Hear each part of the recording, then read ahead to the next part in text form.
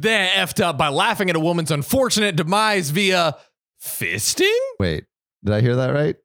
We're talking about all 5 of these fingers inside? Are we boxing? Like we got 1. Are we got going up? 2, we got 3, 4, 5? It's like the count. 1, 2, 3. Hey. Fingers in the pussy. Now, this happened a few years ago. It was my first week of university studying law. I met a young guy a few years younger than me. Let's call him Dave. Dave. Who was in my class, who I spent most of the first week with.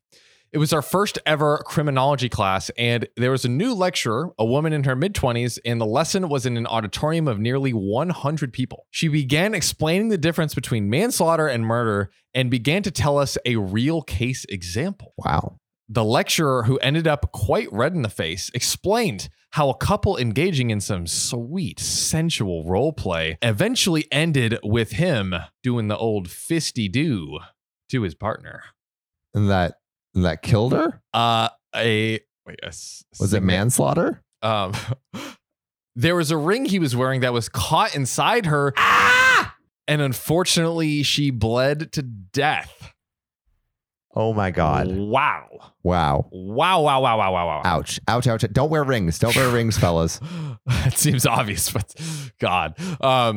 Now here comes the F up. As if that wasn't an F up enough. Oh my God. Obviously, after the story, there was a very awkward silence.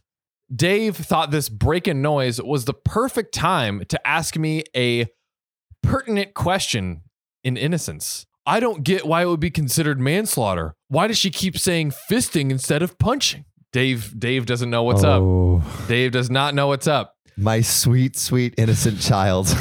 You sweet babe of a man. The question was so hilariously innocent at the worst time ever. I am now sitting, crying, laughing unbelievably loudly at this horrible, horrible story.